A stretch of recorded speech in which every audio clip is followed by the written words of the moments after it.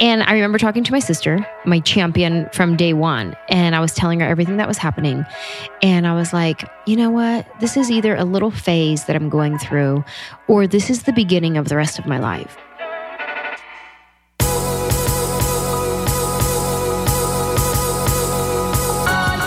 You're listening to the Almost 30 podcast, a lifestyle podcast hosted by Krista Williams and Lindsay Simsick. Tune in for a new episode every Tuesday to hear our honest conversations about topics like wellness, entrepreneurship, spirituality, and self-development with guests who are really smart, really inspirational, and really fucking funny. It's real, it's raw, and it's unfiltered. Inspired by our transition from our 20s to our 30s, we realized it's so much more than that. Our mission is to provide you with the tools, guidance, and motivation to help you navigate any transitions in your life and propel your personal growth. Thanks so much for tuning into the Almost 30 podcast. Here we go.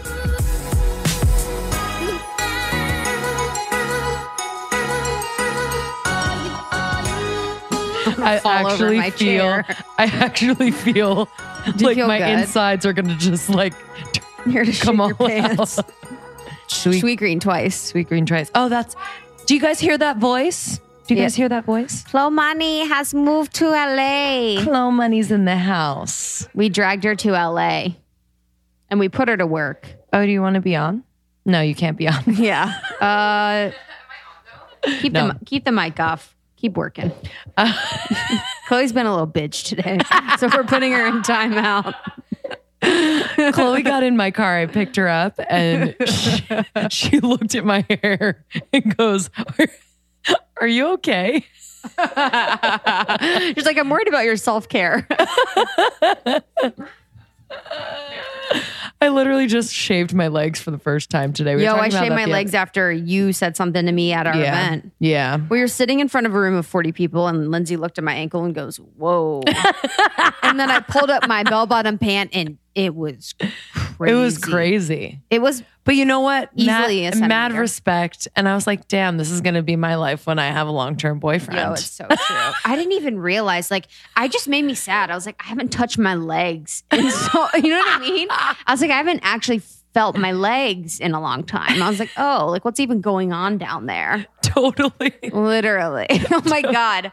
I'm a wild animal. Justin sometimes says, so I got laser. This is TMI. I got laser, but it works for a little bit and I haven't shaved or done anything in a long time. Justin's like, good thing I have a bush fetish. Just fucking around. I'm like, oh, shut the fuck up. It took me, no joke, because I haven't shaved in a while and I had 2 head laser. Didn't really work. I know. And it took me 15 minutes to do the job. It was crazy. Yeah. I'm like, this is a waste of fucking time. What am I doing it for? I hate the ingrowns. I don't get them as much. And laser honestly has helped me with that. It's good. I know I had a package somewhere and I just thins it enough. I didn't want to go back, but I need to buy another package. It's worth it. Anyway, more talk about vaginas on the Almost 30 podcast. You're welcome. Pay par for the course. Today I was on the way here. I was breathing into my belly and doing my radio voice. Did you hear it drop? Yeah, I did. My belly's out. You're listening to the Almost 30 podcast, a lifestyle podcast hosted by Krista Williams and Lindsay Simsick. Tune in each week. Are you a librarian who does porn at night? I'm a sexy librarian and I've got a belly voice. Because my voice sounded annoying on this week's episode at points. Not a lot, but at points. We're going to say that about our own voices every once in a while. What was it? I don't know what I was doing, but... We were goofy in the other episode, Yeah. Yeah. Jesus, Chloe. Oh, Chloe goes, are you guys recording right now? Is this not good enough for you, this Chloe? Is what we do for a living. Yeah, literally. Oh, God. Start over, she says. No. You're not on. Zip the lip. Zip the lip. Cut the shit. Cut. Keep working. Don't close that computer. Yeah, we need a serious makeup team. We do need a makeup team. We're so excited. Today, we have on Anjelah Johnson, comedian, actress. Huge. Major. I adore her so much. Yeah, what was that like? So in this episode, Krista was out of town, and so it was just me and actually my friend Carly, who is introduced us to Anjelah. She's awesome. She's awesome. Anjelah is the raddest girl I've like of that like level of fame I've ever fucking met. I feel that. Like she sees you, she listens. She literally has zero agenda.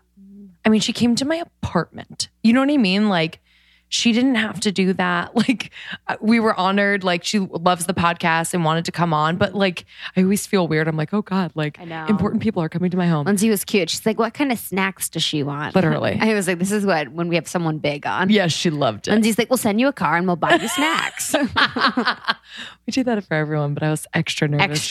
Extra. Yeah. But she, you know, the track of her career is fascinating. We talk about, you know, she grew up, you know, in her early teens, she was involved with drugs and partying and was dating like someone in a gang. Her, you know, she had this like strained relationship with her father, like just a lot of things going on, and she was going in the wrong direction. I could see as a teenager me being attracted to someone in a gang. Total. Oh, I you know what I mean? You're like, yes. well, he's like, you know, a leader and he's popular. Mine was a drug addict who like probably should have been in a gang, remember? And I was like, oh, he's just like, he just looks like a Backstreet Boy.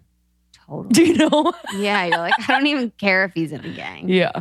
But she completely changed. She pivoted like 180. She joined this church group. She'll tell you the story. Cool. But like her acceleration into where she is now happened so quickly. And it was funny. We talked about imposter syndrome because it was so, I wouldn't say easy, but things lined up. Like she had like angels showing up for her in so many ways. And we talked about her faith. We talked about how she met her husband and how they collaborate She's together. Religious?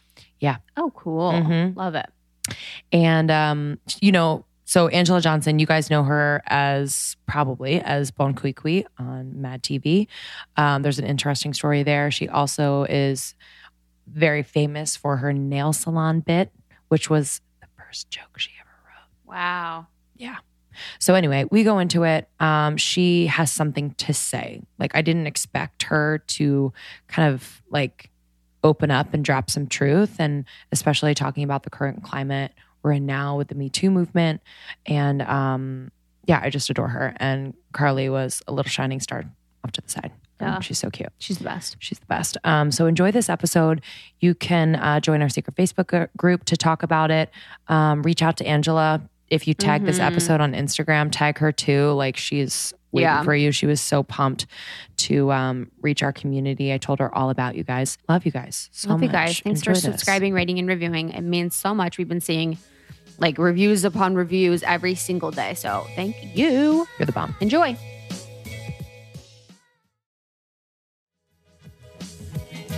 Oh, there she is. Wait, confession. Earlier today, instead of doing my like weird morning ritual, I was watching one of like your wedding videos on YouTube. Yeah. How cool. Thanks. Wait, I watched that like 3 weeks ago. Why is it's that one of my so guilty public? pleasures to watch wedding stuff in general for some fucked up reason. But like, I don't know. I was like so in it. I was in it with you. Why was you I and your watching hubby? that? You're so cute. Thank you. Ugh. How long have you been married? 6 years. Hey, what's the Oh, Instagram? Wi-Fi? No, Oh, the okay. at your name. The at almost 30 podcast. almost 30. Thanks, Oh, Angela. there you are. Found you. We're there. Boom. I zoomed in on the snacks because snacks. Okay. 6 years. 6 years. Cool. Yeah. How long were you dating? Oh, this is a good story. We met in August. Mhm. We're engaged by Christmas Eve. And then we got married that following June. Did you know? Yeah. I had to have known. I was like a serial dater. Like never had serious relationships. And I always found something wrong with a person, or they found something wrong with me and bounced. Mhm. And then when I met Manuel, it was like that weird cliche thing that they say, when you know, you know. It was that. Yeah. It was just, oh, I think I know. That's weird. And I wouldn't even like say it out loud because I was embarrassed, but I felt it. Did you feel it? And he felt obviously the same way. And it was just, it was felt not even so right. There was no room for like fear of like, oh, he's going to leave. No, he feels the same way. Right. Yeah. And we were laughing because when we were getting married, he's like, typically in a relationship, I haven't even said I love you yet to a girl. Oh, wow. Yeah. Like that's how long it would typically take, but we were already married. Wow. People are going on their 5th date. That's the coolest. You said something in one of the videos, literally stalking earlier today. This is cool. But do your research, girl. That's what I did. That's how I got my husband. I stalked him. That's online what you gotta do. Yeah.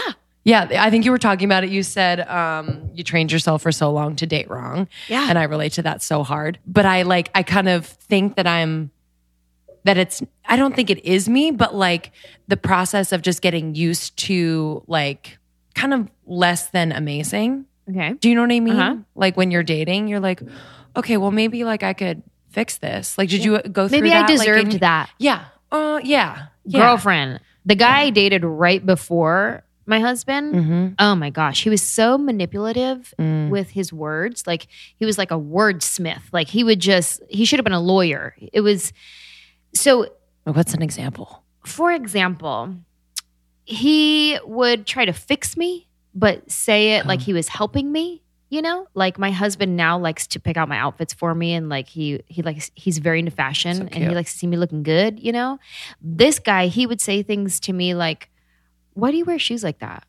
Like, you don't ever want to wear heels? You should try wearing heels. Like because I'm tomboyish. We were just talking about this earlier. Yeah, same. Sexy tomboy. Same club.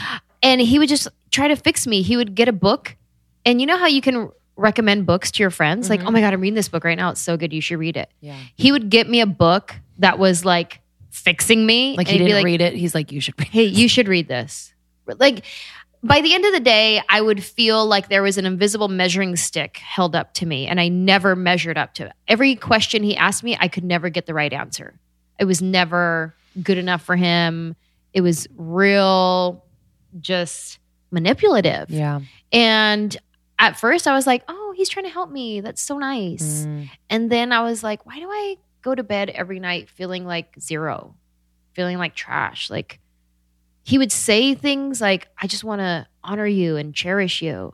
But he wouldn't do those things. He wouldn't honor or cherish me. He would just say the words because he knew those were words that got him good points. Yeah. So they were empty. Yeah. But then a year later, I meet my husband who doesn't say, I want to honor you and cherish you. He just does. Shows it. Yeah. And so it was like night and day. Wow. Yeah, man. I mean, to see the light, like when you see light in someone, like your husband is light and he sees the light in you. It's like, I feel like it could open up. Did that open up for you like something creatively too? Like in other aspects of your life, did you just feel like, oh, inspired here?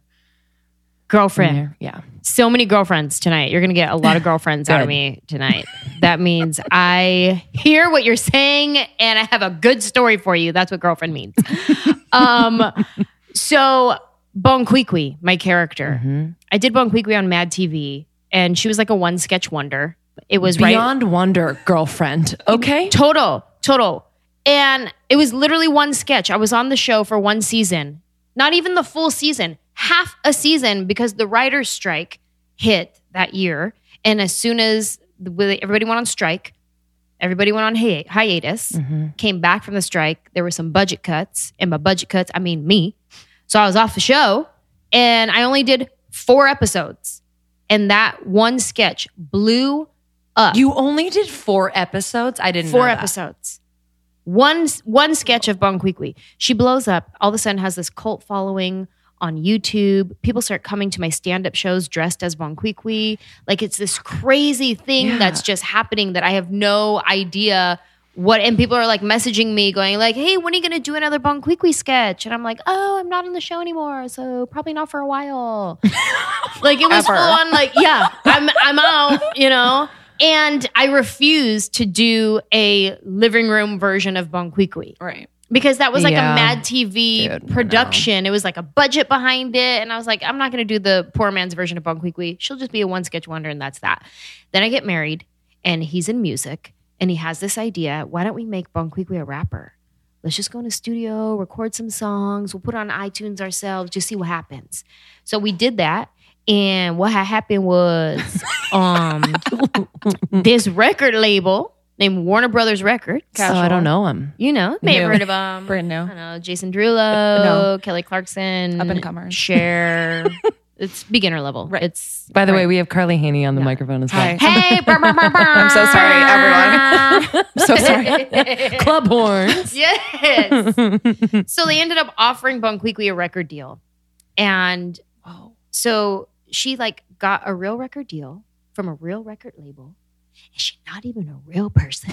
Like my husband, who's been in music since the 90s, he's like, do you know how long it took me to get a record deal? Like how much I had been striving and working so hard in the music industry. And we did this as a joke. I'm a comedian. We just went into the studio, recorded 3 songs, put on iTunes, and then everybody was like, yes, I'm about this.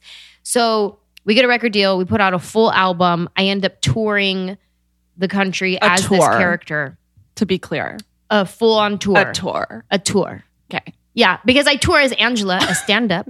Not as important. No, as touring. not. Yeah. Album sales not high.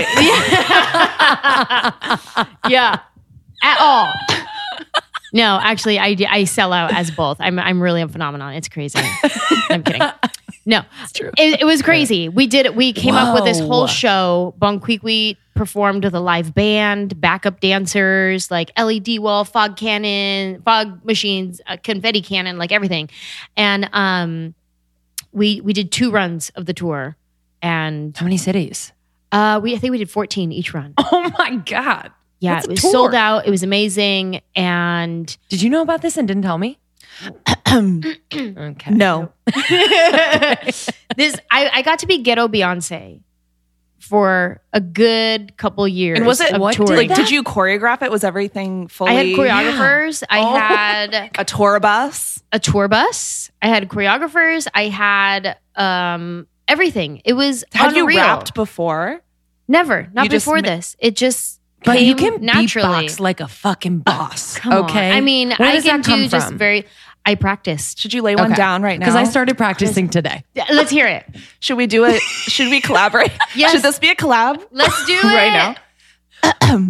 It's actually, because then like my lips start to go numb and I'm like, what the fuck is happening? Well, Lindsay's a singer. What sounds did you learn? Well, I just did it on my own. I was like really conjuring some spirit. I was like, I come to love me. you. What I love you. what songs are, or what Come on, Bismarcky, come to me. like, well, I wanted to I feel like you just let one out and then like regretted Nothing it. came out. Regretted it right after. but like, That's the cutest little beatbox ever. that was so much better. I'm good. You have bigger lips. I'm pretty good. I'm rude, but okay. They're real. Show notes, they're real. Better lips. Got it. Do me your sound. Give it to me. What was I doing earlier? I was like,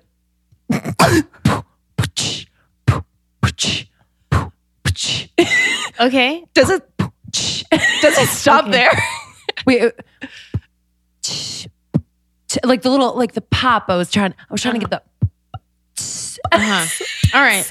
Okay. Can you give me a little? I'll give you a little note. Thank you. Okay. First, That was the It's JV. the breath. Is it in? It's you're like. well, you're saying POOH is what you're saying. You're going, poo, Oh, too much. but air. it's not. She loves that word. Okay. Like maybe try like you have to bring put it your back? lips together more. Okay. Like you're almost gonna do a fart sound. Almost. And then do a sound like crazy. Almost. I have like the nerdy sound at the end. Okay. It's good. So wait, do the first one. No, Too you're much going. You're going with your lips. You're doing like a So with it's your more lips. like- yeah. Flatten it out.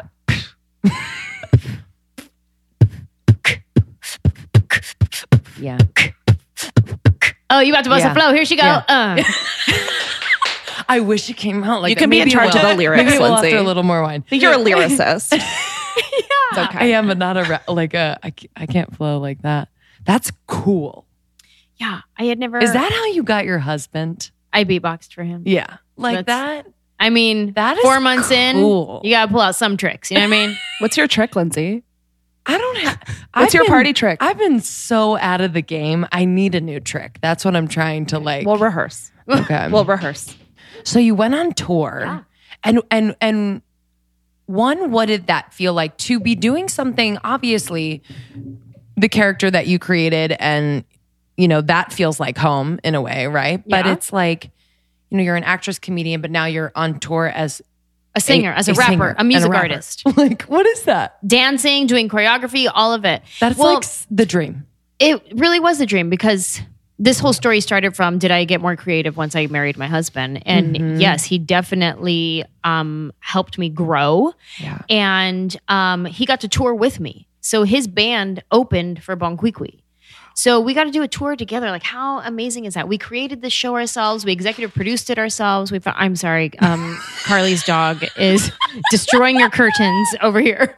Creating her own music. She's fine. It's beautiful. She's trained. She's trained to poop on your floor.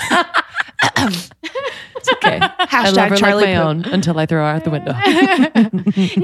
PETA. Hashtag PETA. Yeah. So it was it was such a cool experience, and it was a lot of hard work. I can't imagine. Tour life. Fun. Hashtag tour life. That's crazy. Yeah. Wow. Not everybody gets to be ghetto Beyonce. But now on your Wikipedia, it says musician. I know, and it's Which a picture. really- If you look at my Wikipedia, it's a picture of Bon Qui Qui. Like, that's not Right. even me. That's Bon Qui Qui. Right. Like, You should it's call a someone purple about that. weave and everything. And I'm like, how do I change that? I mean, I guess anybody can contribute Right. to Wikipedia. Maybe we'll change it tonight. Oh, let's I'll do choose that. it. Thank you. My dog will choose Give me a it. good one, though. Deal. A good photo, please. We'll take one tonight of the three of us, and Yeah, we'll change it perfect. to that. You do that. It'll Right be after this. mostly your face in my Wikipedia. People will love it. Yeah. So Mad TV, how old were you when you were doing Mad TV? Oh, This is not to like do any math or anything. It's more just like, well, it was 2007. 2007. How many years ago was that? 10, 11 years ago? I was a junior in high 11 years school. ago. 11 now. So I was 24. Wow. Okay. So 24. No. Were you like equipped for that level of fame? Like, what did that feel like? And as a 20, like in your 20s, I feel like everything's like just kind of Unplugged. You're like, where's the Yeah. plug? I Yeah, don't yeah, know. yeah. You know? I got another one for you. Girlfriend. Yeah. Listen to Break it. this. So, no, was not prepared for any of this. / was completely prepared. Like, you don't know you're ready until you're in it, and you're like, oh, I guess I was ready for it. I'll tell you about the year that changed my life. Please. So, 2006, I'm a stand-in on a TV show. And at the same time, I'm going to this church in Hollywood. And every Tuesday night, they would do this creative arts night. And they would have like dancing, singing, and stuff like that. Because a lot of industry people go to this church. So they had a comedy class on a Tuesday. And the woman who was teaching the class was like, hey, do you want to take my class, my stand-up joke writing class? And I was like, is it free? And she's like, yeah. I was like, well, I guess. Dad's house, is it free? Right? I guess so then. I had never wanted to be a comedian. I was like, sure, I'll take a free class. Free education, get in where you fit in. I guess Because at the why time, you not? wanted to be an actress. Yeah, I want to be an actress. Like, I didn't Yeah. want to be a comic. I didn't even know, like, What that was. yeah, like I knew of comedians, but in my mind, that was like men. Right. George Lopez. Like, not your path. Yeah. Yeah. You know what I mean? Yeah. Like, so I was like, sure, I'll take your free class. And then the show that I was a stand-in on gets canceled. So I don't have a job now. I finished this class. It was like a month long. Our graduation was we had to perform at a real comedy club. That's our graduation. And one of the first jokes that I wrote was this nail salon bit that ends up blowing up my spot. What's your first joke? I wrote it in a free Lindsay, the joke writing first joke. class. All right. What joke Unreal. are we on? Close your book. Isn't that unreal? But I think honestly, that is like That's some sort of like sign. You gift. know like you're on your path. Thank you. You know That's you're what on your I want to path say. when You something know like you're that on your happens. path. When your first joke is a viral sensation Unreal. for years to come. So I graduate from this little free class at the church, and I still am not trying to be a comedian. It was just like, okay, it was something I did for fun. I'm trying to be an actress. Meanwhile, nothing is happening for me in the acting world. Like, I don't have an agent. I don't have auditions. I don't have anything going on for me, right? So that's like 2006. Cut to 2007. Nothing going on. I have no job, no money. All my unemployment checks had completely run out. The only reason why I was still in LA is two reasons. One, I felt like God was telling me I'm not done yet. Even though everything in my life was saying different. Everything in my life was saying, you tried, time to go home, give up. You gave it your best shot. Everything in my circumstances was saying that. But in my spirit, in my gut, I felt like God was like, not yet. Just hold on, not yet. So it was that, as well as my sister, who would send me money to pay my rent. She would send me gift certificates to the grocery store so I could get food. And she was like, you're not coming home. You are going to go for it. And so those are the reasons why I stayed, right? So it's January 2007. I have nothing to my name. All of a sudden, this brand new thing called YouTube comes out. And I started getting phone calls from family members from different parts of the country that were like, hey, there's this email going around at work and it's a video and it's you. And at first I was like, what video? Like, hold on. What I'm doing in the video. Wait a minute. Back up, reverse. They're like, it's you telling stand up. And I was like, oh yeah, I remembered last year I took this class. This free class, whatever. And this set that I did one night is going viral, right? Before that term viral was something good. Who posted it? This company posted it. And so what happened, and even that night when I filmed it, it was like, I'm broke, I have nothing to my name. And they're like, hey, do you want to come to the Ice House in Pasadena? We'll pay you $25 to do a set. $25? Are you kidding me? That's gas money they'll get me for the week. Yeah, I'm coming. Deal. So I signed my life away. So they own that video. That's why people are like, oh, you must have so much money off that video. I didn't get $1, one penny off the video because the people who recorded it are the ones who own it. Right. Wow. Right. And I signed my life away to them that night for that footage. So they own that footage. So anyways, so it starts going viral. This is MySpace days, right? So you're young. Do you know what MySpace is? Yes. I had a Zynga. You guys don't know what that is? Yeah, I do. I don't know. Dude, we used to like code on Zynga. What is So it was Zynga? different colors and shit. Zynga was the MySpace after I feel like I was MySpace. smarter back then. I'm like, I could code. You never even heard of Zynga. Coding. Started with an X. Well, so this is MySpace days. Right. And I had maybe like, I don't know, 150 MySpace friends because of my actual friends and family. Yeah. All of a sudden I wake up one day and I have thousands of messages from people all over the world saying, hey, we saw your video. When are you coming to perform at fill in the blank? All in the United States. When are you coming to Australia? When are you coming to the Philippines? When are you coming here or there? And I was like, oh my God, I only have 12 minutes of jokes. I just took a free class and all of a sudden this video is like blowing up my spot. People in Hollywood, like network executives, were sending their assistants to MySpace to find me because I didn't have an agent. Nobody knew how to get a hold of me. So I'm getting messages on MySpace. Hey, I'm the assistant to so-and-so at Fox, at CTV, at MTV, at whoever. They want to meet with you. So all of a sudden I get all these meetings, right? And I remember you were asking me like, was I prepared for the fame? Absolutely not. I would get thousands of messages from people. I didn't know how to be a celebrity. So I thought I had to respond to every person who messaged me. I would sit there for hours and hours replying to people, full on like copy paste, like, thank you so much for the support, copy paste, copy paste, copy paste. And it was like so overwhelming. I was like, I don't know how to do this. I don't know how to be famous. Like, what is this? And like Fox people want to meet me. NBC wants to meet me. Like, I don't know how to do this. Right. And you're like sitting on the floor of your apartment. Like, or something. Like everything I at the library in life is happening. Yeah. I was going to say, but I did didn't you ask even for know this? You know what I mean? how to receive it, right? And I remember talking to my sister, my champion from day one, and I was telling her everything that was happening. And I was like, you know what? This is either a little phase that I'm going through, or this is the beginning of the rest of my life. And that's exactly what it was. It was the beginning of a whole new life for me. And so that's January 2007. From January to February, there was 4 million views on that nail salon video. By March, I had met with everybody in this town. Every network had called me in for a meeting at some point. By May, I had a new agent, a new manager. I had auditioned for and booked Mad TV. And even when I auditioned for Mad TV, like most of these actors on Saturday Night Live, Mad TV, whatever sketch shows, they come from the Groundlings, Second City, whatever it is.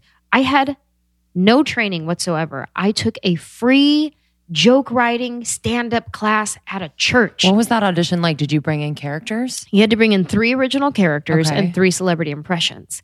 So I was like, I've never done a celebrity impression before. So I went on this brand new YouTube.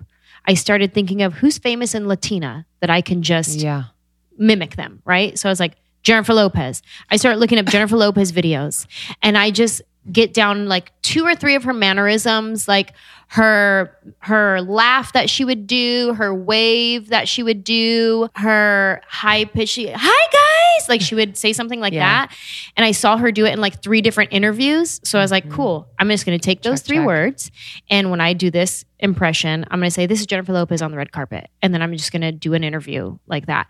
And then I did Rosalind Sanchez, who was on Cold Case or Without a Trace, one of those shows. She was on that show at the time. And I did Paula Abdul, who was Drunk Paula at the time on American Idol. So that was real easy to do, Drunk Paula. Those are my 3 celebrity impressions.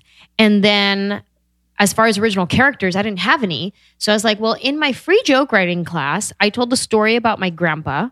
I'll just do that character, but I'll make it my grandma so I can actually be the person. So I took all the jokes and I made it my grandma, and I just acted them out.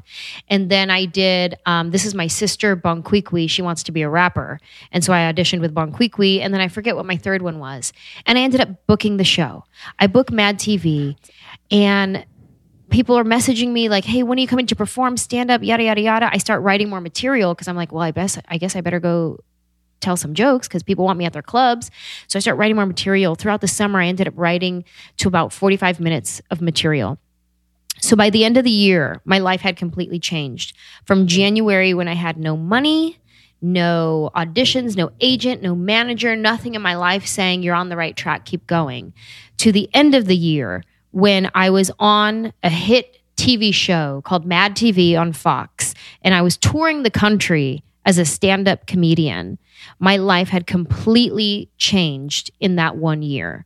And since then, it's been a crazy snowball. From this free joke writing class, I now have 4 one-hour specials. My most recent one is on Hulu right now. It's called Mahalo and Goodnight. And it just blows my mind. Like right now, I am in the process of writing my 5th hour. And I have like 88 shows from January till June, 88 shows on the books to write my next hour. So it's unreal that this is my life and this is what it turned into. I would have never imagined this for myself. And it's because you did, it happened in a way that you were not even expecting. It happened it's that, because like, you walked into zag. And I fought it because I didn't want to be a comedian. I wanted to be an actress. I was going to say, like, what was that moment like when there was that like pivot? Did you have to kind of release that? But you still are. You know what I mean? Like, that's the beauty of this business. Yeah. Is that you can go on tour as Bonquiqui and be a musician and then audition for a role on the next, sitcom, right? Exactly. But did you have to kind of let go of like what you thought it was going to be like? I had to, and I continue to let go. Yeah. Because it's hard. Once you have you just have to change your perspective on things. Whatever it is that you want or you're working towards, there is truth to the phrase, grow where you're planted. So if I'm planted here, I'm not going to uproot myself to go be over there because that looks more glamorous or because I think that's what I want over there. If you're planted here, grow roots here, get strength here, get strong here, and wait for your time to come. You know what I mean? So I love that. For me, I fought it for the first 5 years. I would be doing my stand-up, but the whole time looking over my shoulder back at Hollywood, like, you guys ready for me yet? And go on auditions and be, no. All right, well, I'll be at the Improv. Call me when you're ready, you know? And so I just kept touring, but with the heart of, I'm an actress. I'm just touring until I make it over here. And then eventually it kind of changed into, I love this and it's serving its purpose. And it's such a gift that I get to travel the country and bring joy to people. Joy is medicine to people who are hurting. Yeah. And I get to be medicine for somebody. When I started to change my perspective and look at it as not something like I'm missing out on, well, my dream is over there. So I guess I'll just be here. When I started to change my perspective and be like, wow, this is so powerful where I'm at. What I'm doing is so powerful. And I still have dreams, the Hollywood dreams. Like there's still that part of me. I mean, it's pilot season right now. I'm still like going on auditions all the time, still like crossing my fingers. Like, I hope I book it. I hope this is the one, you know, I can finally get my TV show and all of that. Like I still have those dreams. I just have a different respect for what I actually do every day. Yeah. In the process. Yeah. Yeah. Where does that like faith come from? So can you tell us a little bit about like how you grew up, where you grew up, where was your support? And, you know, for someone to, I think, and, you know, doing what we do in this creative space, you know, your support system has to be pretty strong. Totally. Or else your faith then has to be even stronger if they're not, because it's so unpredictable and it's so zigzag and all of that, and people don't understand. So tell us a little bit about how you grew up. Well, I grew up a broken family. My parents were divorced when I was 8. And did you know what was going on? I know we were scared of my dad all the time. Stressed. Like, is it just like? Just, he was abusive. Yeah. Just hot temper. Yeah. His spankings were more like beatings. Yeah. Like we were adults, you know? And so he was scary. We didn't want to be around him when, you know, we didn't know which him we were going to get. So then my parents got divorced and I definitely went through my bad phase. And when I was 12, 13, those were the worst years for me. Like the bad decisions, drugs, everything, hanging out with the wrong crowd. Like my best friends at that time, they pretty much have all done prison time. If I would have stayed with them, you know, my boyfriend at the time was in a gang. He had a kid. He never graduated high school. Like that was my boyfriend. And like there were drive-bys at his house. Like that's why I was like, this my man. Hey, I won. Excuse me. Back up, girls. You can't have him. And that was my man. And like my best friend at the time, she went to prison and she's out now and she's doing great. And that's great. And she's doing very well for herself. And I'm very proud of her. But I was a teenager and I went to a youth camp at my church. And that's kind of where I changed my life. And I met people at this church was very diverse and a lot of different ethnicities there. When you go to a place that's just one group of people, I feel uncomfortable. Whether it's all white or all black or all Latino, I'll feel uncomfortable. Like I need it to be a little mixed up. Give me a little bit of everybody. And that's kind of what it was a ragtag bunch of young people. And we went to a youth camp and we were all ghetto. We were all like, we had our little hoodness to us. And we had this thing in common that we loved Jesus. And it was after that youth camp that I kind of changed my perspective. And I was like, I think I'm living a life I'm not supposed to be living. I don't think I should be with this guy anymore. I think I'm desiring things for the wrong reasons. And so I came back from the youth camp and broke up with my boyfriend and just started to like refocus my life. Wow. And miraculously graduated high school. I went to a few different high schools. It was really hard for me in high school. And I always had this dream to be an actress, but I would never say it out loud because it was embarrassing, because it felt so far-fetched. It felt like I live in San Jose, California. Where do you be an actress in San Jose? You don't. So like the people who are in the movies, like that's what I wanted, but I would never say it. Like I would go to a movie theater and I couldn't enjoy the movie because I was just mad that I wasn't in it. You know? I would do the same thing. I mean, I still kind of do it, but I shouldn't be watching this with this mentality. Yeah. But I was like, I don't know how to be an actress. Like somebody teach me how to get in a movie and I bet you I could do that. That's where my mentality was. And I had a friend in San Jose who moved to LA, and she started dancing in music videos and commercials. And she told me, if you move to LA, I'll help show you the ropes and I'll help you get started.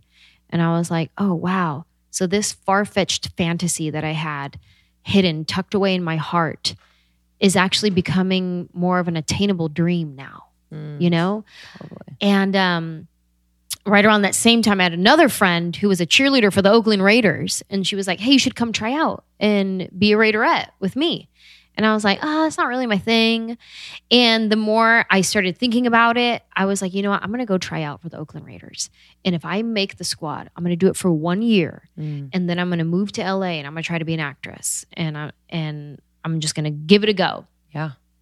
I drove to Oakland from San Jose. Did you cheerlead before in your life? I did. Okay, I was cool. a Pop Warner cheerleader.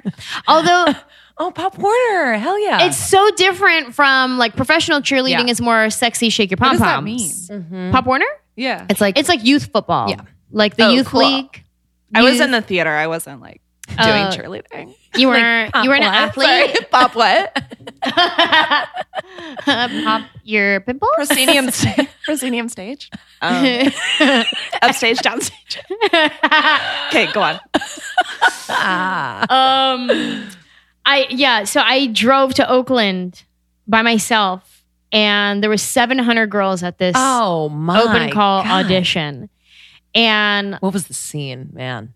Well, let me tell you. I'll describe that documentary, by the way? I'll describe myself and then just imagine a bunch of us. Okay. I stopped at Forever 21 on the way there, and I just got like a mini skirt and some like Forever 21 heels for like $12. And I was like, here I am, number 189, pin the number to me. Here we go. And I tried out and I made it to the finals. And I remember when they called my number to tell me that I had made the squad, my first thought was not, oh my God, I'm going to be a cheerleader for the Oakland Raiders. This is unreal. My first thought was, I'm going to be an actress. Yeah.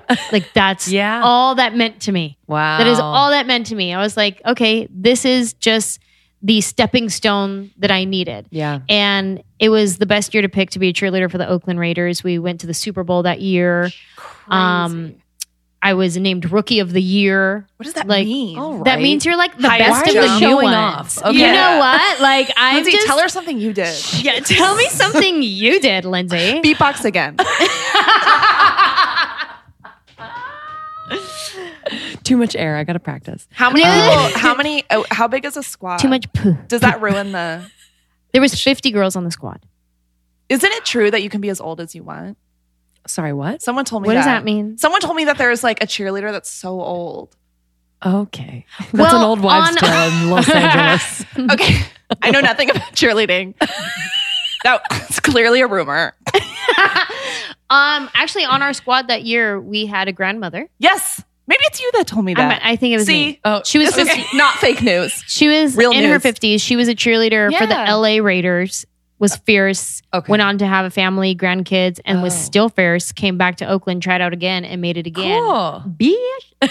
Does every cheerleader? This is not a podcast about cheerleaders. It is now. I know nothing. Hashtag cheerleader. Does every cheerleader cheer every game? Yep. 50. Yeah, it's a big scene when they 4 come lines. Out. Yeah. So obviously you had like cheerleading dance experience. Mm-hmm. What was that like? Was your mind always this is for like just like a greater vision purpose? Yeah. It was never you never got like bogged down by the fact that you had to go to these rehearsals. Were you paid well? No. Yeah. So it was like you were just kind of like we were the highest paid cheerleaders of the NFL at $85 a game. Ooh, okay. And you got one check at the end of the year. By the time taxes and everything, my whole season I was paid like $563. Oh my God, my heart hurts. Yeah. What? Yeah. It's like a volunteer gig. Wow. So all of these women all have other jobs, obviously. Oh, absolutely. Wow. Everyone has careers. That is a documentary. I had no idea. We're in development for that documentary at this time. I actually wrote a show about it. Did you? We'll talk after this. Okay. Yeah. Lindsay, you can be a part of it. Thanks. Yeah. Okay. I'll be cheerleader number 48. Well, you can be a consultant. Oh my God. Yeah. You're probably not going to make the team. Okay, cool. I asked Carly, I was like, hey, for your new animated series, can I play a plant? Yeah. we'll hype that later. Okay, thanks. Yeah, that'll be the sexiest voice plant ever. Right? Like a succulent? Ooh, you better name yourself a succulent. The dream. They're like, is it a girl or is it a boy? Yeah. It's a girl. Did you leave after a year? Yes. So I cheered that one year, went to the Super Bowl, came home from the Super Bowl, and that very next weekend, I packed up my room and moved to LA. And let me tell you, so when I first said I was going to move to LA and be an actress, I told my mom, and she was like, I'll believe it when I see it. Mm-hmm. I had lived in her house my whole life. I've never like paid rent in an apartment, let alone move to a whole other city and Hollywood nonetheless, right? So she was just like, all right, I'll believe it when I see it.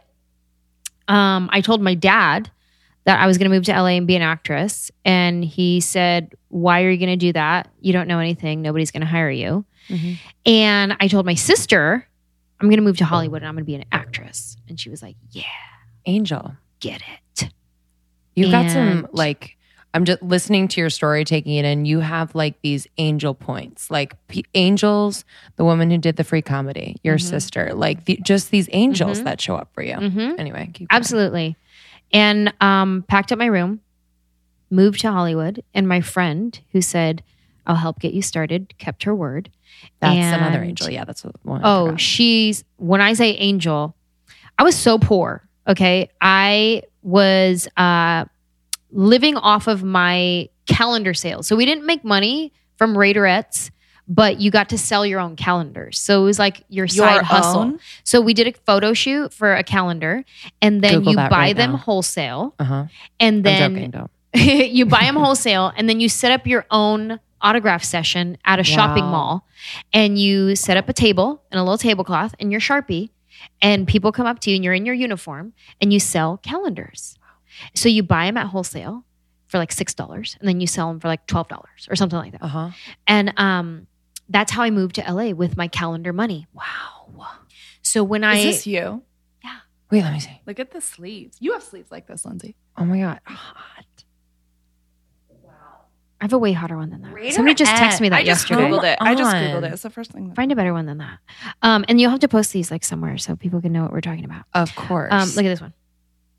My cousin just texted me that yesterday.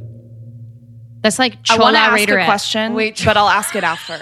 I feel like it's not show appropriate. Oh my God. Are you Selena's? Yeah. Anything for Selena. Anything for Selena. Hot. Wait, this is amazing. Chola Raiderette. Oh, total Chola Raiderette. So I was super poor. My friend that said she would help me get started, show me the ropes. Not only did she keep her word, I survived in LA for the first 5 years based on her hand-me-downs. All my clothes in my closet were once hers.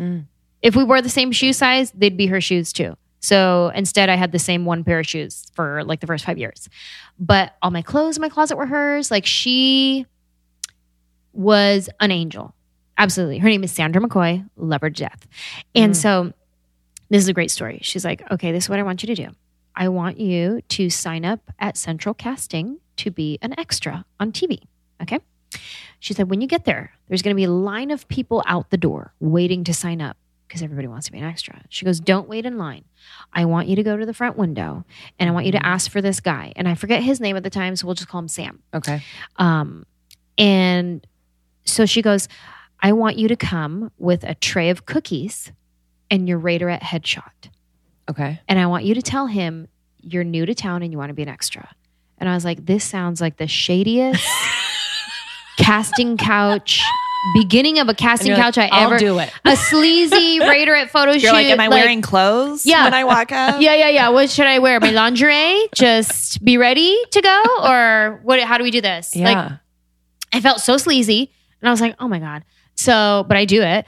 And I get there and there's a line of people out the door. I'm walking past them with my tray of cookies, my freaking, what's it called when you're trying to lure somebody in?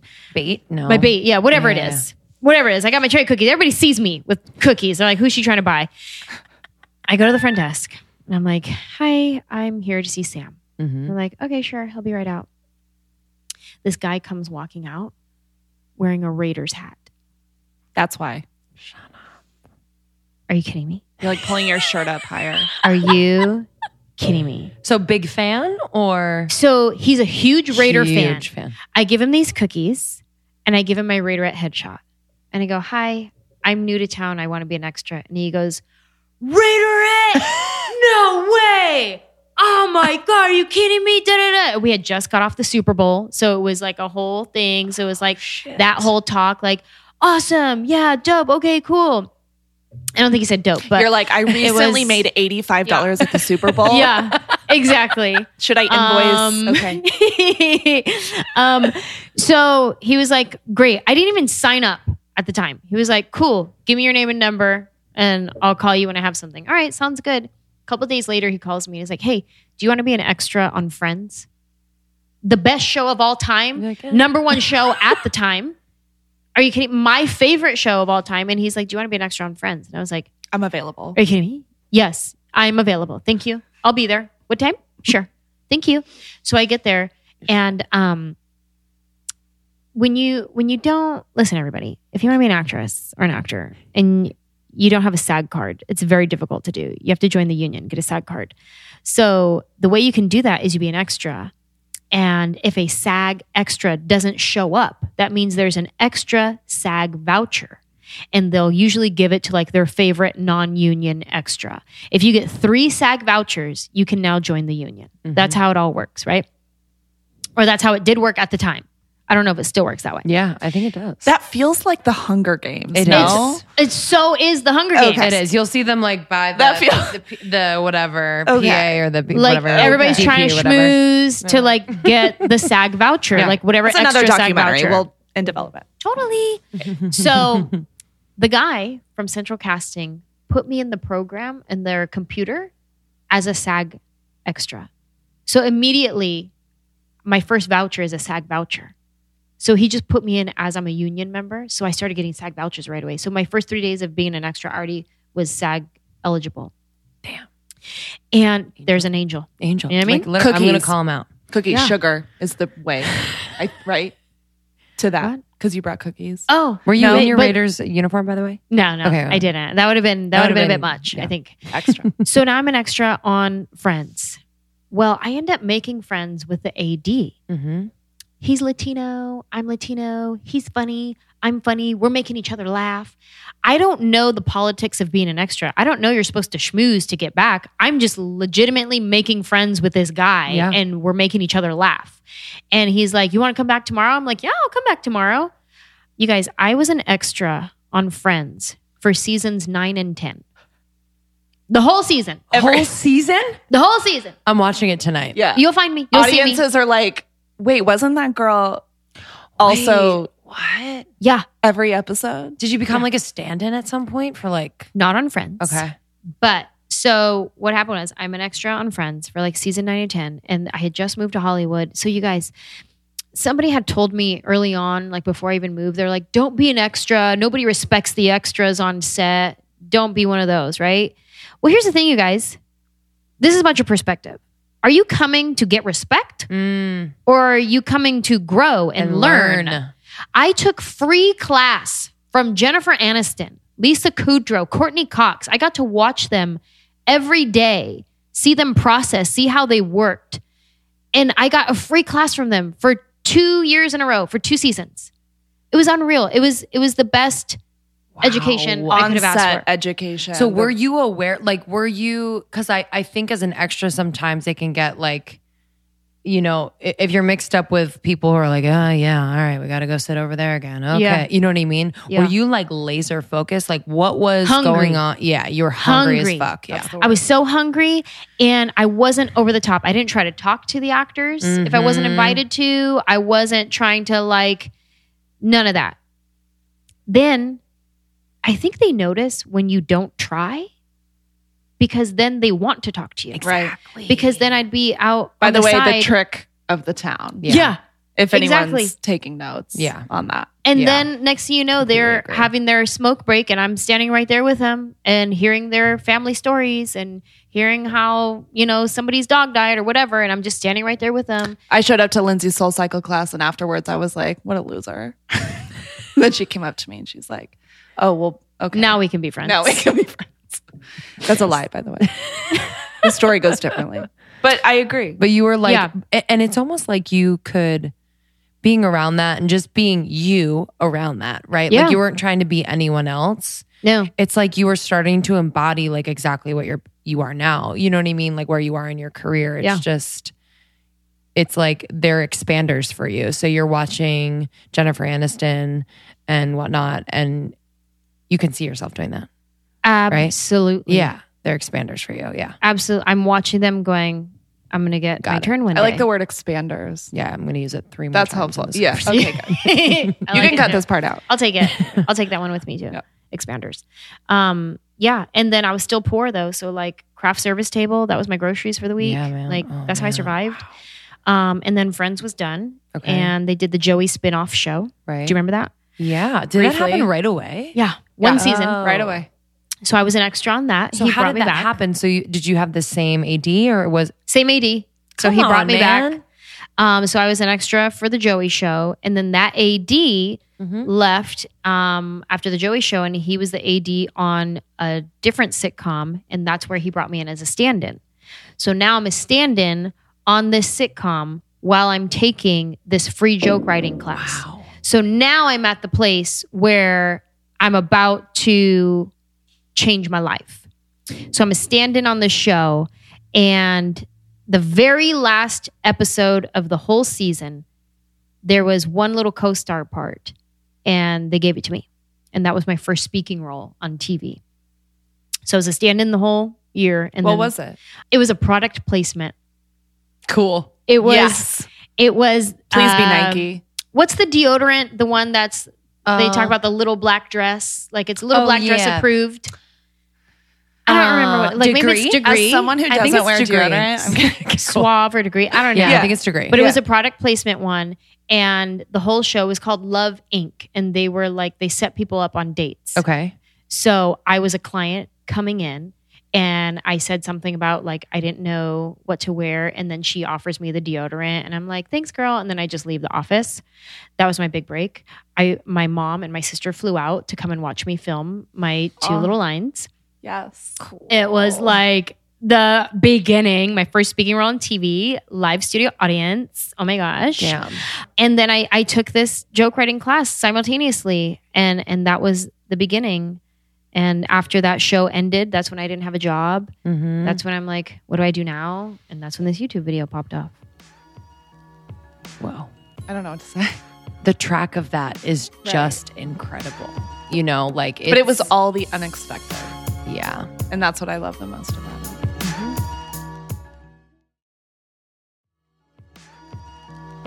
Have you always had like a really strong faith in God? Like what? Did that come in later or was definitely that since I was a teenager? Okay. Like since that youth camp? Since the youth camp. Okay. So before the youth camp, you didn't? Not really. Got it. I wasn't raised Christian. Has your family since adopted that? They're Christian now, my family, yeah. Wow. Because of you? No. Oh, okay. So after my parents got divorced, my parents separately started going to different Christian churches. Okay. And so that's how I went to the youth camp. That was a church my mom started going to. Okay. So my family is Christian now. And so, yeah, my faith has always been my foundation here in Hollywood. Because if you don't know who you are, you're going to get lost trying to be who you think people want you to be. Yeah. And it's whatever your foundation is, as long as you are standing on sturdy ground when the wind comes to knock you down, when the trials come, I have so many stories of just heartbreak in this industry and chasing the dream and not having the money to pay for this and, other than like I didn't have to sleep in my car, which is another story that you hear from actors who have made it big. Like, oh, I went through a season where I had to sleep in my car, but I wouldn't give up on my dream and stuff like that. I thank God I didn't have to get to that point, but it was definitely, a roller coaster of you think you're on fire one day and then the next day, all of a sudden it's silent and nobody's calling your name and nobody wants you. On those like silent days, did you have like the energy and inspiration to create like on your own? Like, was it, I guess it ebbs and flows, but you know what I mean? Like, and if you did, like, was there kind of your process to kind of get into that mindset? I think it's hard to like sometimes do it on your own and really conjure that like energy of like, okay, can I create something on my own? Right. For someone to see, to be noticed. Well, you're very right with ebbs and flows. Sometimes yes, sometimes no. At that time, before that YouTube video popped off and I had nothing going on for me, I wasn't inspired to create. I was inspired to get closer to God spiritually. Because I feel like as humans, we can always go deeper with God. You're never going to know him fully, but you can know him a little bit more and a little bit more and a little bit more. And you can choose to go deeper spiritually. You can choose to whatever it is that gets you there, or you can choose to stay surface level. Sometimes we have friends that we say hi and we love them and we laugh and we say we should get together, and then we never do. We just stay surface. Right. So you could stay surface with God. You could stay surface with whoever you want. But I chose to turn that downtime of I don't have auditions, agents, nothing in my life. I turned that into I want to pursue God time. And so I dug in deeper to my faith and my relationship with God and my prayer life and my understanding of my purpose and my calling on my life. And it was out of that season that everything started to blow up. So I was, yes, inspired, but not necessarily to, well, I'm going to write my own show or anything like that. I was like, well, I'm going to go deeper with God, my foundation, and just make that stronger for when the time comes. Yeah. Well, it's getting to know yourself better through that too. Absolutely. Yeah. And you constantly get to know yourself better too. Like the person who I was at that time isn't the same today. So me choosing to pursue God now looks different than how I did it back then. Because we grow, our understanding grows, we evolve as people and we have different understanding. And I think I definitely went through seasons where I was very religious and it was like a religion to me, where now I feel more like I just have this freedom in a relationship with God, and I don't have to do it a certain way. I don't have to do it the way my church tells me to.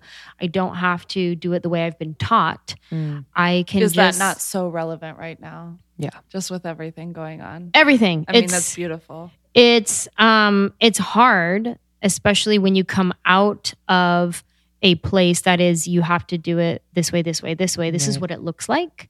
And maybe they don't say the words, you have to do it like this. Maybe it's just they show you. You feel that pressure. And then if you don't do it this way, then it's like, do we need to pray for you? Are you falling away? That manipulation. Right. Are you? It's everywhere. Is the devil getting at you? No, but you are. What's the Turn difference? around, walk away. Yeah. In that vein, like as you got closer to God and kind of entering deeper into Hollywood and rising in fame, has your self-talk changed? I think it's a lonely life sometimes when you are pursuing your passion, especially in Hollywood. People think, or I would think that, a lot of people are watching you, but it's not a lot of like, I don't know, you're not around like 100 people all the time. You do have a lot of time on your own. Like, how has that self-talk changed as you've gotten more famous? What's crazy is just that image of You're not around 100 people all the time. I go from one extreme to the other. I'm on a stage in front of, at a theater, 3,000 people. Yeah. And then I get my ride back to my hotel where it's just me. It's me like? And is it just what you need, or is it weird? HLN Murder Mysteries and Criminal Minds and Law and Order SVU. Same. You should hear her ringtone, by the way. Oh, it's Hi, you're it's the SVU. You're the it's next SVU. Mariska. I'm sorry. Come on, somebody, you better say it. Come on, you better say it. You are. So I do go from like one extreme to the other, and it is lonely. It is like you're left to your thoughts. And you can go multiple ways in that. You can, maybe you had a great show and you might all of a sudden start getting in your head about like, I'm so this is about me. I'm amazing. Like there's positive self-talk, but then there's like, maybe you walk a line a little bit of thinking it's about you. When I choose to believe it's not about me. When I go on the stage, and sometimes I need a reminder, and that comes into self-talk. Yeah. Remind myself, Anjelah, this isn't about you right now. There's people here paid their hard-earned money to come and laugh. Not just because you're a clown, honk, make them laugh, but because people are hurting and they need this medicine. So this isn't about you right now. Sure, I'm working on writing new material, writing my hour. That's about me, sure. But when I get on the stage, I have to remind myself, like in the comedy club, there's like 350 people in this little intimate room. Everyone's dealing with different things. Somebody just went through a divorce. Somebody just lost their husband. Somebody is sick right now. People are coming in wheelchairs. Like people need this medicine. So the more you start thinking, oh, this is about me. This is my career. Those are all valid points.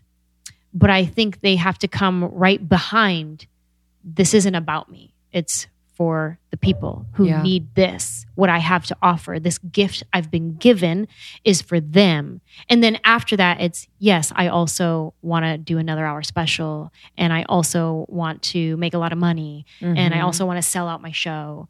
But keep number one, it's not about you. And I think that's good mentality to have in everyday life, in everything. Totally. When you're just walking down the street, instead of like flipping off the guy who just cut you off, which you have a right to, like, what a jerk, he just cut me off. Like, oh, this isn't about me right now. What if he's trying to get home to his wife who's going into labor? Like, it's remind yourselves throughout your day, this isn't about me. Life is greater than just me. Everyone's dealing with their own problems. Everyone has their own struggle. Everyone has their ups and downs. So we're all doing this together. Yeah. It almost takes the pressure off the art too. You know, if you're like not thinking about like, you know what I mean? Like if it's not about you, it's, and because they don't know your process either. Right. So like you could be, I would think like trying a joke out and you've been working on it for a while and maybe the response surprises you and it's better than you thought, but you're like, oh, but that wasn't even my best one. You know what I mean? It's like, it's this like taking the pressure off of your art and letting it kind of, you know, take shape in the way it's supposed to, I guess. Yeah. That's so interesting. What has it been like as a female in comedy? I mean, I don't know if it's something the difference. You think about or no? You know, like some people do, some people don't. I don't know what it's like to be a male comic because I'm not one. Right. I can say that I've seen women, there's definitely a prejudice. Like if you're walking past a comedy club and you're on a date night, you just finished dinner with your boo and you're like, oh, a comedy club.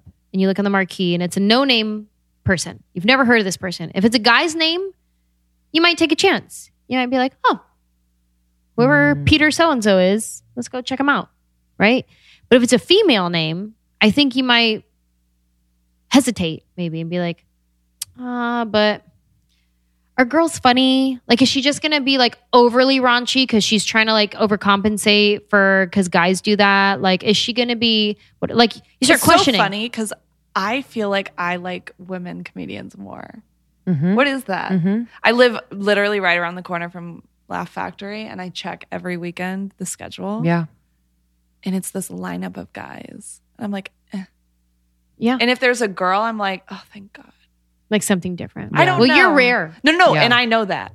Yeah. I know that. But I do hope that becomes the norm because It is becoming more. That was like when I first started. But I think people like Chelsea Handler did amazing things for stand-up comics, especially females, Huge. with her show and her round table that she had. And she would have comics every week, always had females on there. And like she put who, people by the way, on the map. ended her show because she wanted to be more informed of the world. That's why? Did you No. read that? Yeah, she said she wanted to end her Netflix special or her Netflix show because she wanted to take time to understand what was going on in the world to help. Wow. Thank God. She's You know what I amazing. mean? She's, Oh, absolutely. She's amazing. But I feel like people like Chelsea Handler did amazing things for women in stand-up comedy, giving us the opportunity, allowing us to be seen on a national platform as funny and talented and worthy of buying a $22 ticket on a Tuesday night or whatever it is. So yes, there are still things that female comedians have to deal with that guys don't. After a show, I think a guy can just go like have drinks with all the fans, groupies. Girls can't really do that. I mean, maybe they do, but it's more dangerous. Totally. Of Never course. thought about that. You know, like, What would that even be? I can't even, I mean, yeah. I don't know. Like, Yeah, that's What do you do actually after a so show? True. we go back to the rooms. I have a little entourage with me, my road manager and my opener. So we either go to our room and if we're tired, we sleep, or we'll go to one person's room and we'll hang out there. We'll watch other comedy specials that are people we love. Right. Or every now and then we'll go to a bar if we're not exhausted. But when you're traveling by yourself, like when you're at that stage of stand-up comedy and you don't have a road manager and you don't get to bring your own opener, you have to use whoever the local guy is, and you're a female, like you don't know anyone in that town.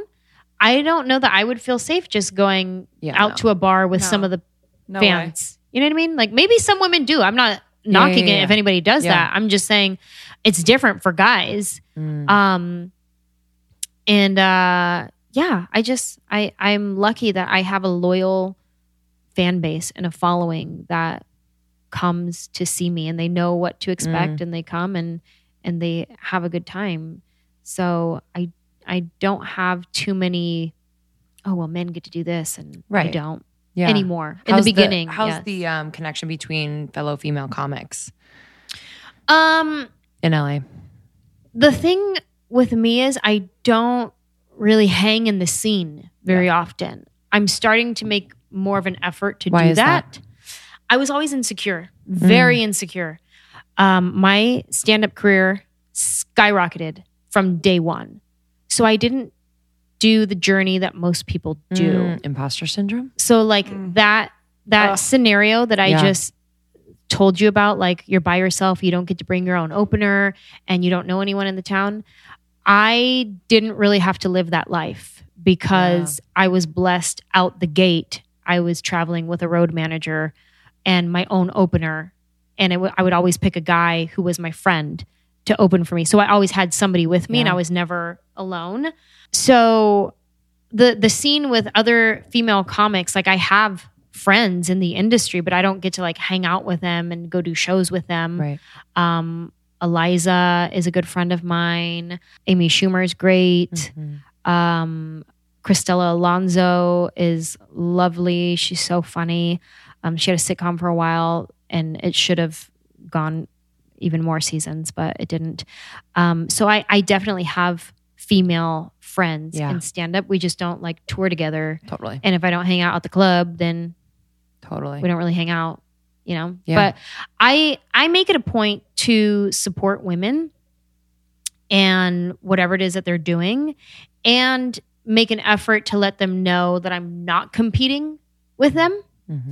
And at least the ones that I have that relationship to do with, like Eliza or Cristela, like if something is popping off in their career, I will be the first to text them and be like, yo, you just wrote a book. Yeah. That's unbelievable. Like, be so proud of yourself. That is amazing. I support you. I'm for you. I'm going to post about it. I'm going to use my platform to make sure people know about your book. Stuff like that. So important. It's so important because there's room for all of us. I was just about to say that. There's room. There's literally room for everyone. And yeah, and there's something that happens because I think there's like a half a second, maybe longer, maybe a full second, where it's like, you know, like, oh man. You know, it's like that, oh man. And then, absolutely. But the bigger emotion is, I'm so happy for them. Like it is the bigger emotion. And it is what it is true to you and your core. It's just like your ego kind of gets in there and the fear gets in there and whatever. Always. But it feels so good to vocalize it and to act on it and send a text, make a phone call, post about it. Because I think it's energy. You're putting energy out there and it's going to come back to you. Like, I don't know. I completely agree. Absolutely. It's what you're putting out there. It's that gratitude. It's what you want. It's that self-talk that you're talking about. A perfect example of that is just today, I went to go visit my friend on the set of Brooklyn Nine-Nine. Melissa and Stephanie I'm good friends with, and they play the two Latina detectives on the show.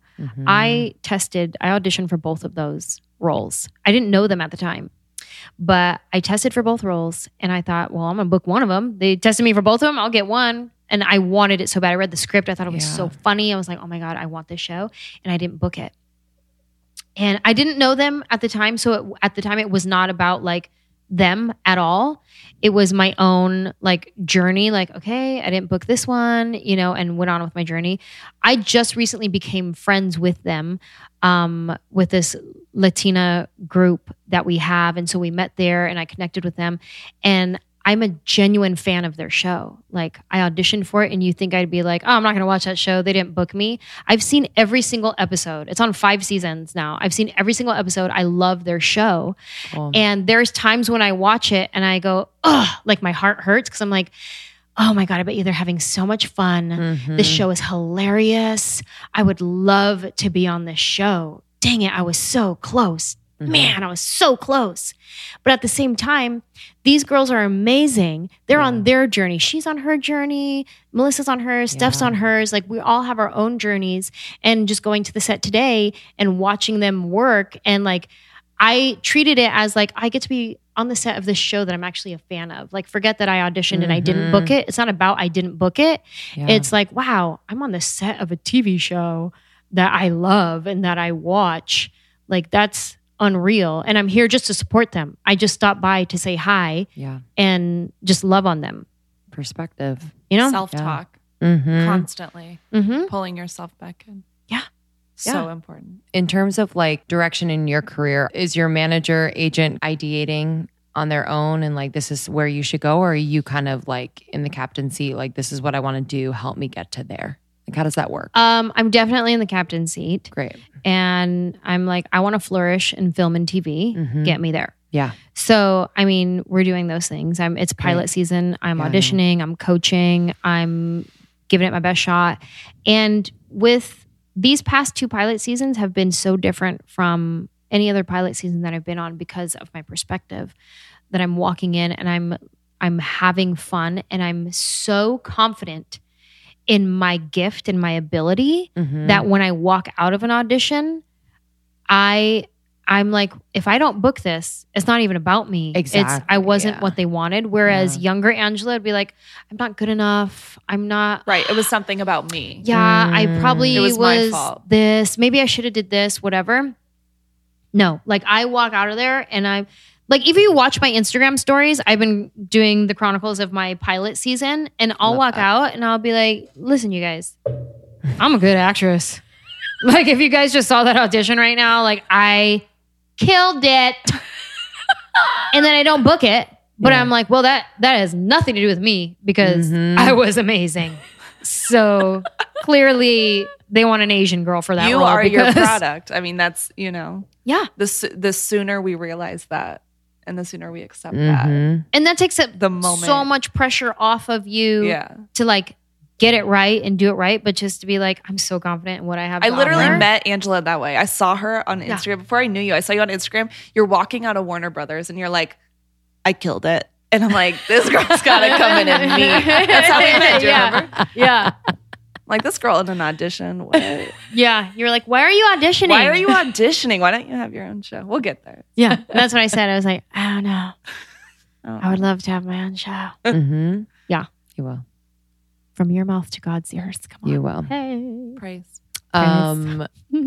What is it like to be in this business? I know your husband is in a similar business, kind of the same if we think about it big picture, but do you keep it normal? Like, is it like between you guys, can you walk away from your work day? Is that challenging?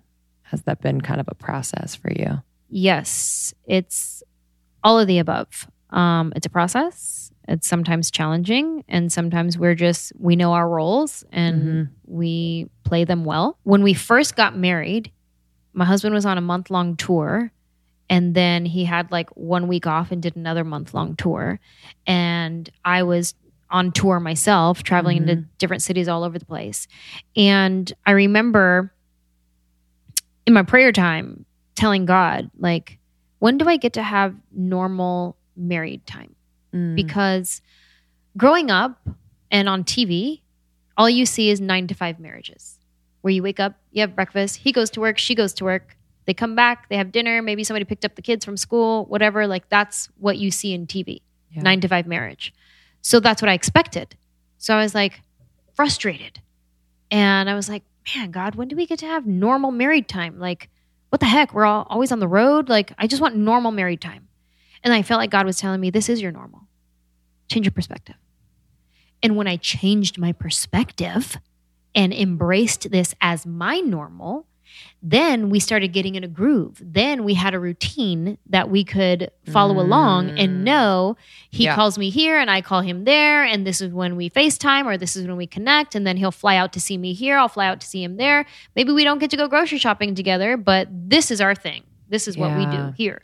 I had to change that perspective. And once I did, then it wasn't fighting, headbutting anymore with my situation. It was embracing it, going, oh, I see.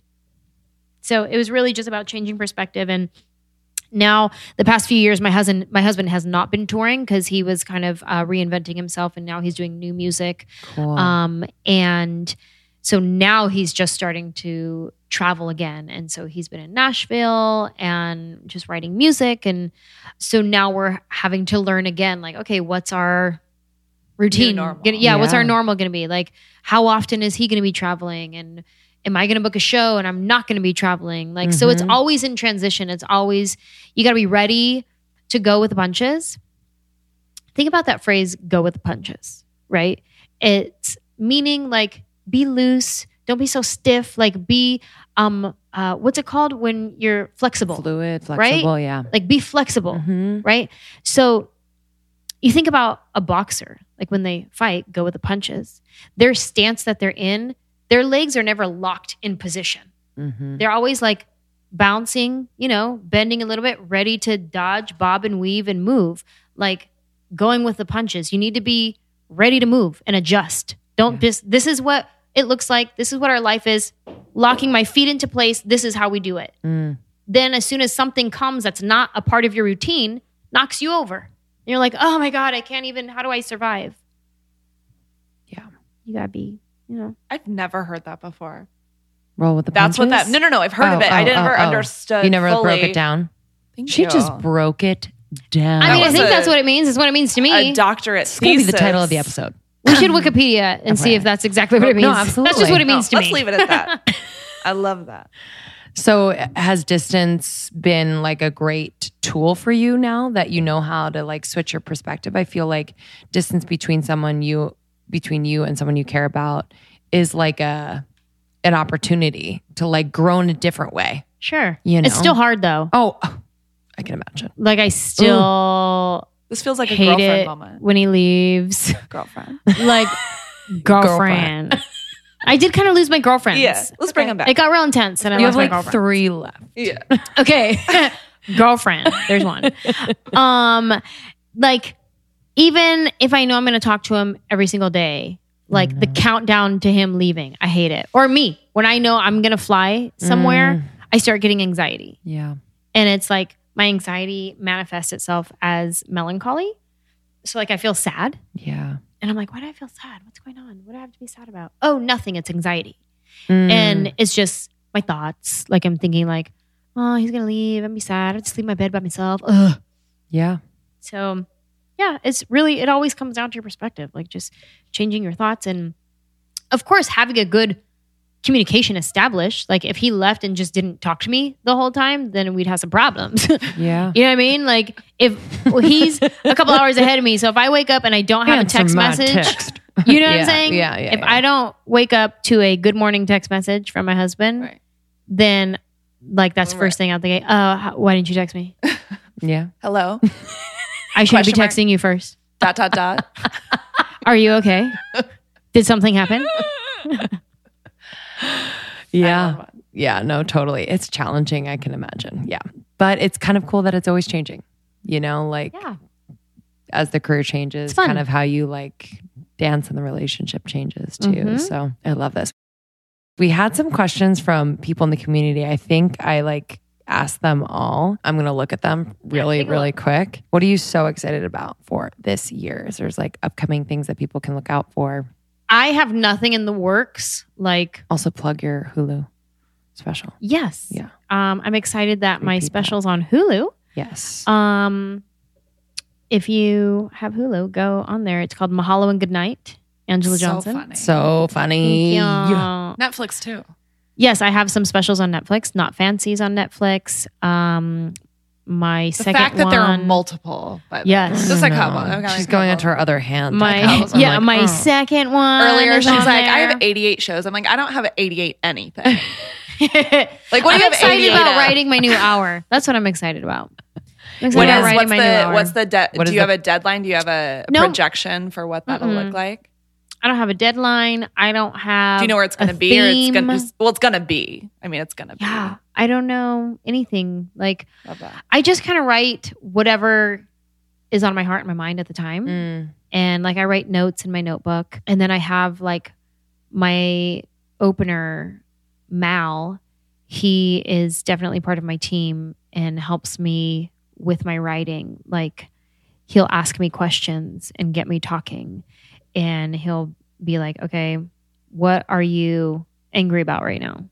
Is that your process? It's like a question, or what's your process? It's evolved. Do you sit down and write, or is it just as you go, how things come, or both? Or It's definitely evolved. It used to be I'll be in the shower and things will come to me and I'll start talking to myself in the shower and then I'll get out. It always comes in the shower. Yeah. You need to invent some where you like write shit in the shower. A recorder or something. Because I Songs talk to come myself. to me in the shower and then I hop out and I'm you like, forget. where'd they go? It's gone. Yeah, where they go. I started recording my shower and then I listened to it and I'm like, but shit. Should we start Like, a shower what the- podcast? I'm just saying. You know, sorry, I did find a question. Okay, what is it? we have a bunch, but I think I covered most of them. But actually, a few people in our group are aspiring comics. One girl in particular wanted advice on being a Latina in comedy and being surrounded, just kind of figuring out like her place and her material and being around a lot of men. Like she just kind of felt like a little like unplugged in that way. But also her main question was for young and up and coming comics. What is your advice? Any little nuggets? My go-to advice for young and up and coming comics or even old comics and even people who are not comics. Yeah. My advice is always do you and do you well, because there's only one you. There's only one of you with your perspective. Like when we go to auditions, you go in the waiting room and there's 15 other Latinas that look just like me. And you're like, oh, wow, okay. We're all trying to get this one role. Great. There's only one me though, because they didn't have the childhood I had. So they don't have the edges that are rough like I have. They don't have the smooth side to me that I have. They don't have the abuse and the trauma that I have. They don't have the angels in my life that we talked about that I have. They don't have the youth camp that I went to that I have. There's only one me with my history, which shapes my point of view. So no one has my point of view coming out of my mouth, which is the same for everybody. No one has your point of view with all of your past history coming out of your face. There's only one you. So do you and do you well. Yeah. Be confident in you. Grow. Be better than the you were yesterday.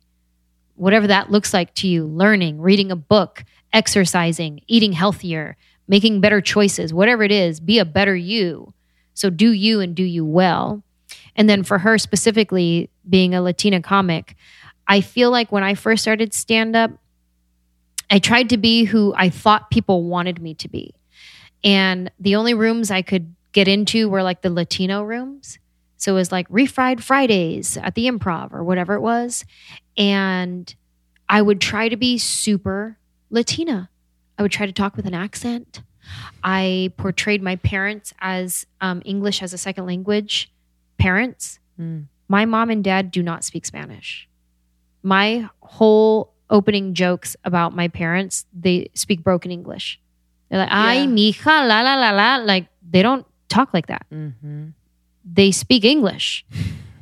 My mom knows probably 4 Spanish words. Wow. Yeah. But I was trying to be who I thought people wanted me to be. So I was like, okay, well, let me give them what they want. I don't want to disappoint people. Right. It wasn't until I embraced myself and all of my flaws and quirks and embraced the fact that I don't speak Spanish. Like I used to pretend that I spoke Spanish. And now I have a whole bit about, I don't speak Spanish, you guys. About Rosetta Stone and I still don't speak Spanish. I've had it since 2006. That's a good bit. You know what I mean? When I started embracing myself, who I really am, that's what people responded to. They don't care that you're a Latina comic. They don't care about anything. They just want authenticity, truth. So just do you and do you well. I'm on the floor. The mic is actually on the floor. mic. I've pancaked on the floor. Thank you.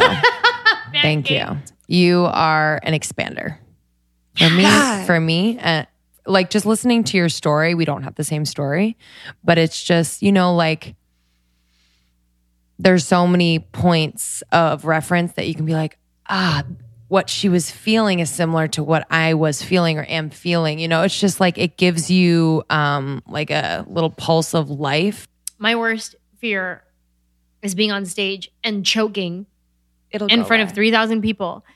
And they have to wait until I cough it up. Totally. And it takes always takes longer than you want it to take. So sorry. Oh my everybody. God, not ever. Sorry. Podcasting is not the I same think as it's gone. being on stage It's live a in little front of different. 3,000 people. Yeah, we can edit. There's Sorry. 2 people here. So the Okay. judgment We leave isn't it because wide. honestly, Charlie. someone's going to relate. Someone's going to relate Yes. to this. I feel We leave it. I vote we leave it. Yeah. Oh my God. That would be my biggest fear. What's your second biggest fear of being on stage? This will be our people- last I love question. this. I've had this nightmare Okay. multiple times. Okay. I'm on stage doing stand-up. It's sold out. And all of a sudden people start getting up and leaving. And I can't do anything to get them to stay. Okay. I try to do my best jokes and they're not staying. And by the end of it, there's maybe like just a handful of people left in this empty room. That's like an does actual that legitimate mean? nightmare that I've had multiple times. But it's never happened. No, it's never happened. It's just been like I wake up Totally. going, we got to look that one up. yeah. I'll put that. That's in in the a dream I'll put book that in somewhere. the show notes. You just know that word. Do you know what that word is? I learned the word show notes from Lindsay when I listened to the first episode of the podcast. We'll put it in the show notes.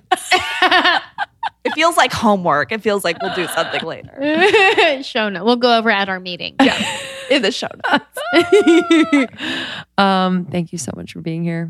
I Thanks appreciate for your having time and your story and your message. I wish I was writing it down the whole time. Obviously, I'll listen to this episode, but I just feel like, you don't have to be in show business to take away from your story something that will help people propel their personal growth in their career, in their, self-care, all of that. So Yes. I don't know you very well, but I'm just like so proud of you. Thanks. Do you know what I mean? When you feel that way about a human being, Yeah. you're like, I'm so proud. Yeah. I don't even I know feel you. that often for people. So So yeah, I get Well, it. it's being Yeah. humble. It's being. I picked Anjelah up today in my Honda Accord, and I was like, wondering. should I rent?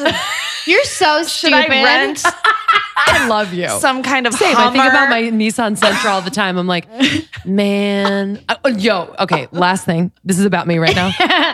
I went to a Chanel event today. Excuse you. I don't know. Never owned anything from Chanel. Right. Not even a lip gloss. Couldn't okay? even- Not even the perfume. Right. Not even. I don't even think I've had a sample. Okay. Uh-huh. And so we were invited. Our two of our listeners work for Chanel corporate, and they're so sweet. And they're like, oh my, and they're like normal. They're just. I'm like, you work for Chanel? That seems so fancy. Like, what's going on? And they're like, yeah, like come to this event. It should be fun. Like whatever. I was like, okay. Chris is out of town, so I had to go by myself. And I show up. There's like 18 security guards out front. I'm just like, hey guys, like walking up. Like, I don't know what I'm wearing. I think I'm wearing a track jacket, but also some Straight fancy from Spin pants. Cycle. But then like some weird like moto boots, but then something else. I'm like, what the fuck am I wearing? But I'm trying to be I'm trying to be like a high fashion blogger, but I'm not. You know? I'm like, what's Instagrammable right now? But yeah, it was like total imposter syndrome. But I forget my point with this story. What were we just talking about? Chanel. Picking Anjelah up in a Honda car. Oh yeah. And I was like, oh fuck, my Nissan Sentra. I'm like, I can't valet this shit. No. I can't. You have to park because around the corner. I have some like dry cleaner slips and some weird. I have like eyelash curlers in my fucking thing. Like I'm like, no, like they can't be in my car. And I like sweat in my car after Soul Cycle. I'm like, it's probably still wet. Like I don't even know. I showed up to Angelah's house 10 minutes early and parked outside and was like cleaning out my car. I'm like, don't look in the back seat. Everything's fine. I'm moving for a friend. I'm moving for a friend. Everything's fine. And then I like pulled in. She's got such a fancy, like, I mean, you have a beautiful house, but Thank she's like you. such a fancy driveway. And I'm like, okay, I can't pull in. So then she has to watch me do the 17 point turn. I have to make sure it's already done. So then we can just whisk down the hill.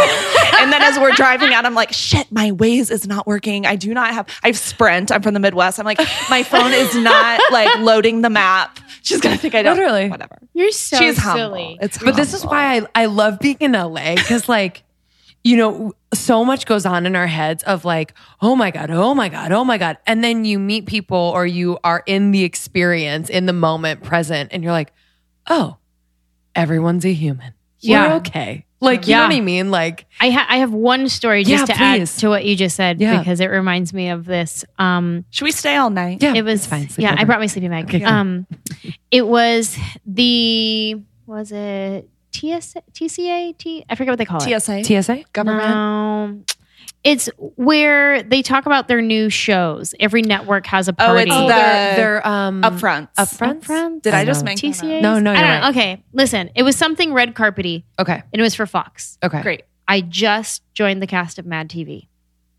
They rented out the entire Santa Monica Pier, right? And it's all for this. By the way, Fox. that's for rent.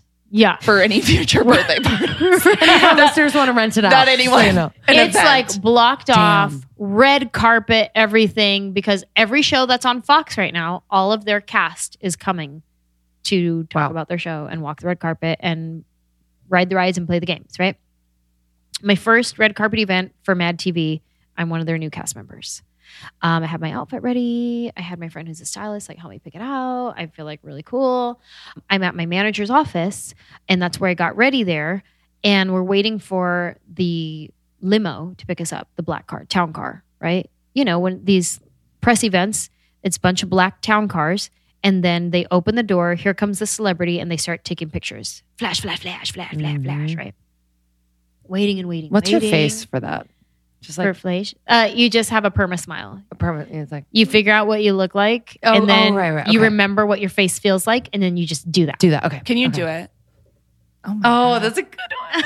I'm worried I don't have one. We'll practice. Okay. Practice. Okay. So I'm at my manager's office, and I'm waiting. My car's not arriving, and I'm going to miss the red carpet. So they call the car service. They went to my house all the way in North Hollywood instead of my manager's office, which is in Santa Monica. I was going to miss it.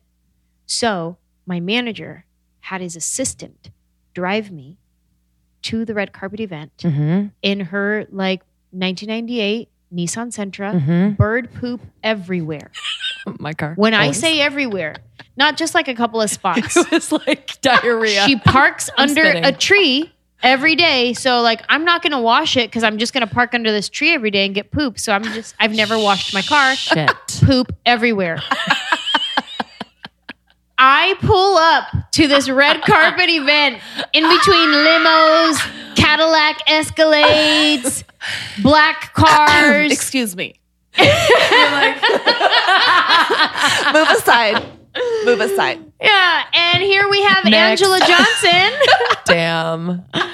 getting out of this poopy. Clearly pulling a stunt of some kind. Clearly pulling a stunt. Wait, I'm obsessed. So Anjelah. Yo. So Anjelah. You gotta bring back the bird poop car when you go to like the Oscars and the Golden Yes. Globes. You know? Oh my God. Oh my God. Did anyone But care? in that moment, I was not like, embrace it. I was humiliated. I was so embarrassed. I could not like, she kept like driving up. I was like, I'm just going to get out here. And I got out and I like walked a little ways. The kid around the corner. It from was school, like, yeah. yeah, You can Mom, drop me off here. She's in her heels, like Oh, it was humiliating. a star is Oh my born. God. Yeah. Born. Now looking Promise back, me I can drop you wish- off at your next event. I wish I embraced it. I wish I was doing like lowrider poses on the car, full on. Like I wish. Dang it, missed opportunity. Oh my God. That is so damn funny. Oh my God. Oh. Well, I love that. That makes you relatable as fuck. Thank you. You know? Thanks. Can I still drive you home? Please. Okay, cool. Yeah. I'll She'll drop put you her off little around the lift corner. sign. Yeah. Oh man. All right. Thanks so much. This was so much fun. Thank you. I appreciate you. Thanks for all the great questions. That was fun. Oh, please. No, all the great answers. I mean, our community, Almost 30, was inspired by our transitions from our 20s to our 30s. But what it really is just kind of giving people inspiration and the resources and the community to hopefully navigate like any transition. So Dope. that nailed it like none other. The show notes. And let's give it up for Tweet Charlie. me the show notes. Let's give it up for Charlie, who Take a look. Calm down. You know what, Charlie? You can take home all of those pillows on the couch. You know what I mean? The real winner tonight, ladies and gentlemen. I was like, oh If you my guys God. are wondering what happened to the background noise, it fell asleep. It fell asleep. Oh man. So last thing, where can our listeners find you on like socials and everywhere to follow you? I'm all of at that? Anjelah Johnson everywhere. Anjelah Johnson. I'm mostly active posting on Instagram, and I'm mostly active responding on Twitter. So if Cool. you want to talk, you want me to talk back to you, tweet me. Great. And if you want to see what I'm up to, check Instagram because that's where I'm most Great. active. I love that. All right, girl. Thanks, guys. To the top we go. Come on. Come on. What did we say? Mariska Hargitay, you're the next. Yeah, Yeah. she's done. She's been on it forever. Don't. How dare you? I love First of her. all, How dare literally how so dare rude. you? I'm conflicted because I want that job. I'm like, I'm sorry. I love Yeah. you. No, I know. love her okay. so much. We love you. Thank you. Love you. Thank you. The best. Bye. I feel like mine didn't harmonize. Hey. I'll work. I'm literally want to get good at it. Just Wow. what a damn delight. she's the best. Yeah, man, she's so rad. I'm so jealous. Yeah, she's actually the best. Please connect with Anjelah. Tag her when you tag this episode and tag us. She's waiting for it. I told her you guys would freak the fuck out. So do that. And make sure you subscribe, rate, and review on iTunes. Subscribe to our YouTube page as well as Anjelah Johnson's YouTube page. She has some great content up there. She's so damn funny. And follow us both on Instagram and join our secret Facebook group. Let us know if and how you like this episode. We felt like we went deep with her. You know, it was like unexpected. I thought we were just going to like chill and laugh. And she really she had something to say. heat. Yeah, she had something to say. And I'm like just honored to now know her. All right, guys. Enjoy this week. Thank you so much for everything you do for us. We love you. We love you guys. Goodbye. Goodbye. This will also go. Hey, what happened to the beat? We're done, Bunk Weekly. Hello, Mr. Producer! I can hear you. Mr. Producer Man! I can hear you. What happened to the beat? Why you turn it off? It's done. Your time's up. But I ain't even finished! finish. I'm sorry. Now I got like 10 more people that done hated on me. That's not my problem. You hating, sir? I'm not hating, Bunkwigly. Excuse me, sir. What? Bro. Boy, I really wish you would try